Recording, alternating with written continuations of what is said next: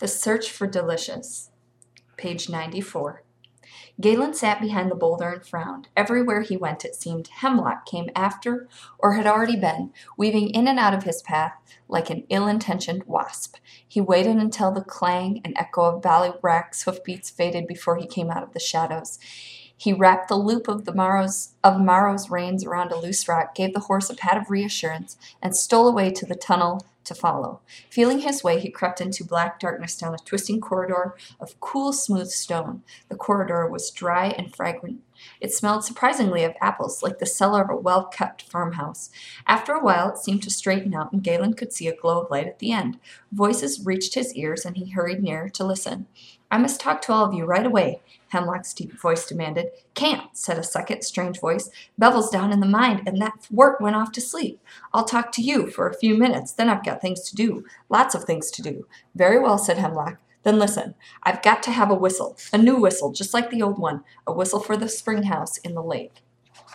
"A whistle it is?" said the strange voice. A ringing laugh echoed up the corridor. "Well, my friend, the first whistle was very special. Bevel made it with a fine drill, and afterward the drill fell into the forge and melted. He could never make another whistle. Goodbye." "Wait!" cried Hemlock. "Don't go. You've got to help me. It's extremely important." "It's not all important to me," said the strange voice, "and I've got things to do." "Listen," said Hemlock. "I know about the first whistle being lost. The Wold-Dweller told me, but if you made the first one, you can make another. Then I can open the door to the spring house, and when she goes in to get her doll, I can lock her in, only for a day or two, until the last piece falls into place. Then the kingdom will be mine. I'll bring you apples, Pitshaft, all the apples you want. Make me a new whistle." "Go away," said the strange voice wearily. "Wait," cried Hemlock. "All I want to do is make sure Artis doesn't interfere with the last step. I didn't want to start so soon. My plans were not complete, but this proclamation of the king's has set the stage too well. I can't let my chance slip by. The people will be fighting any day, and the war will wear them down. And then I can—" "Tra-la!" interrupted the strange voice. "What do I care for your wars and kingdoms? We have things to do here, many things to do. Bevel couldn't make another whistle even if he wanted to, not without the drill, and the drill melted in the forge. I've given you enough of my time already." "Then I'll have to take my chances," said Hemlock. His voice was low and cold. "But if she interferes, it will be the worse for her. Nothing must go wrong." "Go away," said the strange voice again. "It's nothing to me, all this. People are so foolish. They waste their time. They waste their time even though they have so little of it. We have forever, and yet we never waste a moment. Go away and let me get back to my work." There was a sound of light footstep, and heavy metal door clanged shut, and then there was silence. Galen turned and made his way rapidly up the tunnel. He could hear the hoofs of the gray horse Ballywhack clattering behind him. He raced toward the cave and slipped behind the boulder just in time to quiet Merrow's nervous whinny. An instant later, Ballywhack appeared. With Hemlock stiff and angry in the saddle, they went out through the mouth of the cave. The hoofbeats mingled with the drip of rain and died away in the distance. Page 98. After Hemlock had disappeared, Galen sat in the shadows close to Morrow, and tried to piece together the things he heard in the tunnel. Artis, the doll, the lost whistle, and Hemlock's words. Nothing must go wrong now. Galen chewed on a thumbnail and frowned. "Now how am I supposed to find out what he means to do?" he said to himself. "With a lame and shoeless horse." He was so lost in his puzzle that he didn't hear the footsteps padding up through the tunnel toward the cave. Then suddenly there was talking just beyond him on the other side of the boulder. "Raining again. No mushrooms today." It was the same strange voice he heard in the tunnel. "No mushrooms today," echoed a second, higher voice. "What a shame. Well, we've plenty of roots still. Hear the thunder." "It's fine," said the first voice, "just like the mines in the oldest day when we were all together." Galen peeped cautiously around the boulder and saw 3 small figures standing at the mouth of the cave. They were dressed simply in gray and brown and wore heavy leather belts at their waists. One had a head of short, tangled white hair. One's hair was yellow, and the other was completely bald. Suddenly, the white-haired figure put a hand on the bald one's arm and cried, "Hist! Pitshaft! What do I smell?" Galen ducked down behind the boulder. "It smell apples. I smell apples, Pitshaft. Apples!" "Apples it is," the one called Pitshaft answered. "You're right, Bevel. No doubt they belong to that boy there, hiding behind that boulder with his horse. will go and speak to him. So they had known he was there all along. Galen stepped out from behind the boulder, feeling very foolish. He found himself looking into the ruddy faces of three small, sturdy men. Their gaze, out of eyes gray slate, was calm. "Have you got apples, boy?" asked Pitchaft. "Yes. Excuse me, I have a few in my saddlebag," answered Galen timidly. "I didn't mean to be hiding. I came in to get out of the storm, and my horse has lost his shoe, and—" "It doesn't matter," said Pitchaft. "How many apples do you have?" "3, I think." The white-haired Bevel smiled. "I would have guessed 3 exactly." The third man sniffed and nodded his yellow head, but said nothing. "What can we do for you, boy, in exchange for your apples?" asked Pitchaft. "I'll give them to you gladly," Galen said. "Fair exchange only," said Pitchaft. "Did you say your horse lost a shoe?" "Yes, and he's lame, too." "Well, then, we'll make him a new shoe while he rests his leg. A day or 2 at most should do it," said Pitchaft. "Bring your horse and your apples and come along." Off went the 3, back down the tunnel, and Galen followed, wide-eyed and unresisting, leaving the limping Morrow behind. The room at the end of the tunnel was bright with the glow of many torches, and at the center stood a large brazier in which red coals throbbed with heat. Next to the brazier was an anvil and a big stone crock of water, and there were a great many tools and scraps of metal lying about. The room was roughly oval in shape, and Galen, looking around, dropped Merrow's reins and gasped. The stone walls and ceilings were carved everywhere in low relief, carved so beautifully that Galen stood with his mouth hanging open in admiration. There were forest scenes where the leaves of exquisite trees frothed low over all manner of animals busy among delicate weeds and grasses. There were underwater scenes with strange fish, tumbling waterfalls, and frondy plants on narrow stems. There were scenes which showed forges and mines far below the earth, and on the ceiling clouds sailed before the wind across a starry sky, and graceful birds dipped and wheeled. In the wavering light of the torches, the whole tableau seemed to breathe with motion and life. Here and there about the walls, benches and tables had been hewn out, and there were a number of arches, each fitted with a heavy metal door. It was by far the most remarkable room Galen had ever seen. He turned round and round, trying to get a look of it. All at once, as he turned, he caught the sight of what was surely the most amazing part of all. In a ledge opposite the entrance, a sort of basin had been carved. Over the basin curved the graceful body of a mermaid holding a water lily with fragile, pointed petals, and out of the center of the lily, in steady, measured rhythm, shining drops of water from some underground stream fell and splashed into the basin. "Take your horse and go drink," said Pitchaft. Galen drew Morrow across the room, and while the horse dipped into the water, he stood gazing up at the carving of the mermaid.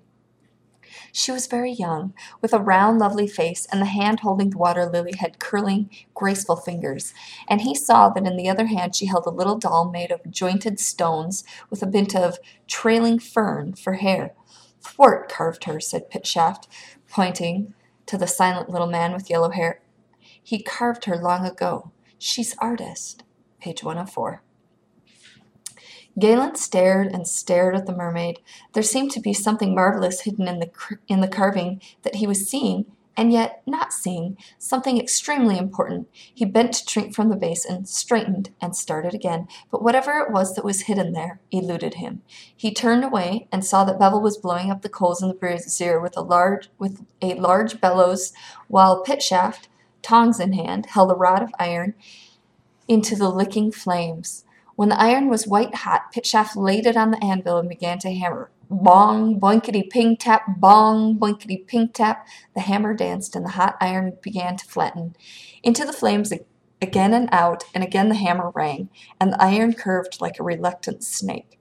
Over and over, heat, hammer, and bit by bit a perfect horseshoe was formed. Then hiss! Pitchaft flung it into the crock of water. He turned and said abruptly, "Time for supper."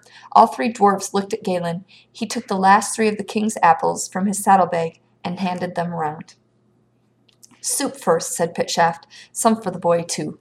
Thwart went out through one of the arched doors and returned with a bubbling pot of 4 stone bowls. They all sat together at one of the carved tables and drank a strange but savory soup of tender roots in a salty broth. Then the 3 ate their apples slowly and lovingly, stems, cores, and all. Afterward, Pitchaft went around the room and put out most of the torches, and then he disappeared through another of the arched doors.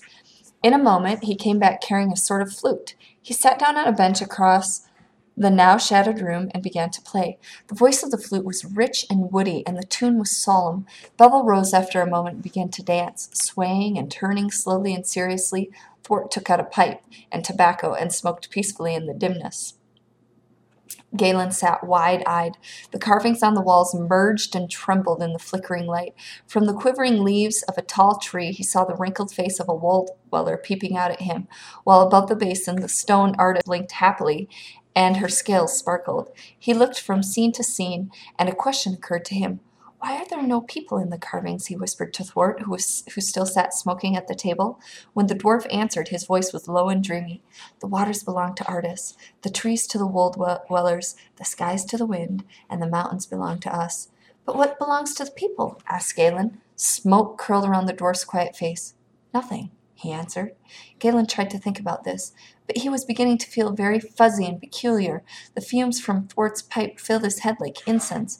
The husky music of the flute, Bevel's weaving, sober figure, and the dappled, pulsing pictures on the walls seemed to blend and blur into a cone of sound and shadow.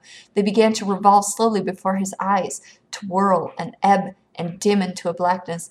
His head dropped down on the table, and he was asleep. Galen half woke now and then, only to sleep again. The drip of the water into the basin measured his streams, and sometimes he thought he heard the bong of the hammer on the anvil, but these would dissolve into visions of dripping forests and hollow clop of distant hoofbeats, and these in turn into the sobbing of the mermaid on the faraway bank. When at last he woke completely, he felt new and fresh. The chamber was brightly lit with fresh torches, but it was empty except for Morrow, who munched dry grasses someone had piled for him near the carved basin. Galen ran to the horse and hugged him round the neck. He stooped to examine the lame leg. It seemed quite strong again, and on the hoof was the bright new shoe. It was time to go. Galen looked around and wondered where the dwarfs had gone. He decided that he needn't wait to say goodbye. They had their apples, and Morrow had his shoe. He gathered up the horse's reins and started for the tunnel. Then he turned for a last look at the stone mermaid. Suddenly, as he gazed, he saw what it was that had eluded him before. Behind the mermaid's arching body was another, larger shape on which she seemed to hang, her finny tail and one graceful arm curving around it. The other shape was all at once piercingly familiar. It was exactly like the one that hung inside Galen's tunic, a gray stone key. And there was a hole down through the middle. Exactly, now he saw for the first time, like a whistle's. Above the mermaid, nearly hidden in the twisting branches of a spindle tree, sat a family of crows. And as he stared in amazement, a rasping voice scratched across his memory, a voice that had called after him in the morning sun of another day. Whistles and keys, goodbye. Galen rode Morrow up through the tunnel and out into the brilliance of the golden morning. His eyes squinted painfully after the dimness underground, but he was too stifled with excitement to notice.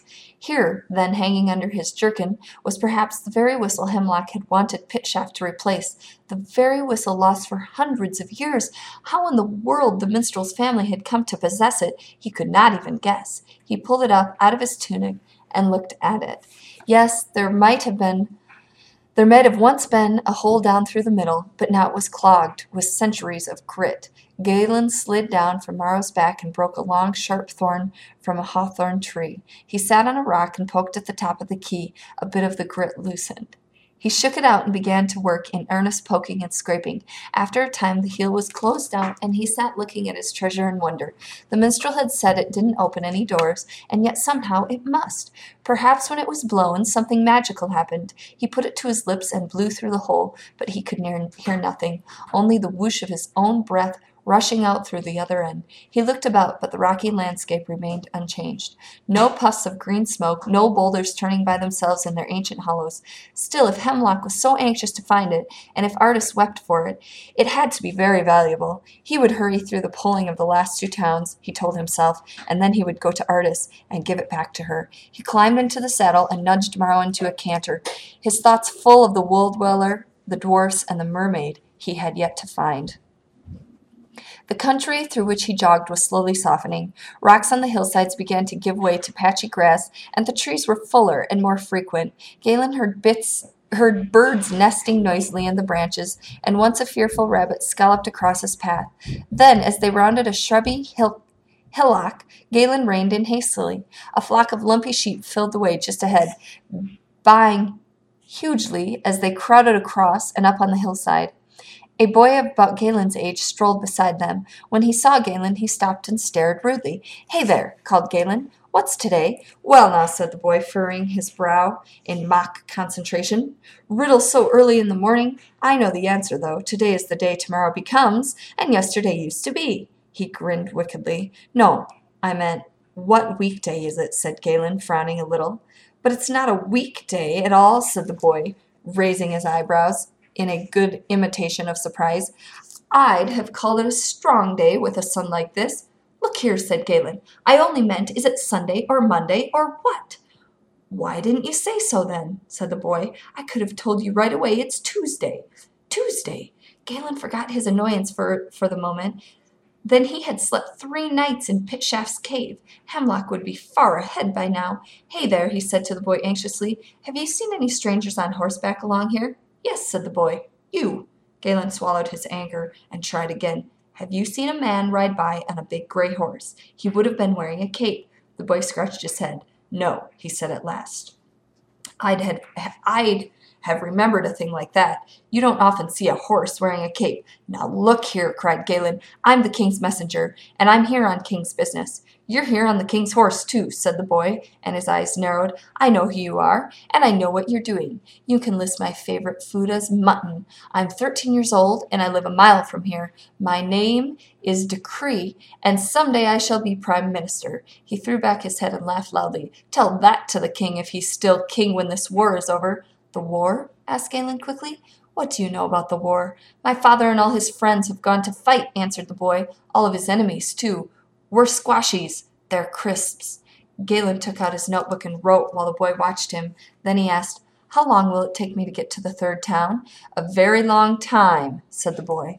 "A very long time?" echoed Galen, discouraged. "Well, yes, of course," said the boy gleefully. "Your horse is standing still." Galen gave a shout of rage and dug his heels into Maro's sides.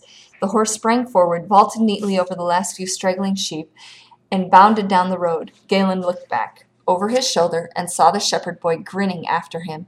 He turned around again hastily, his cheeks flaming, and pressed Maro hard till after an hour the rooftops of the 3rd town shone in the distance.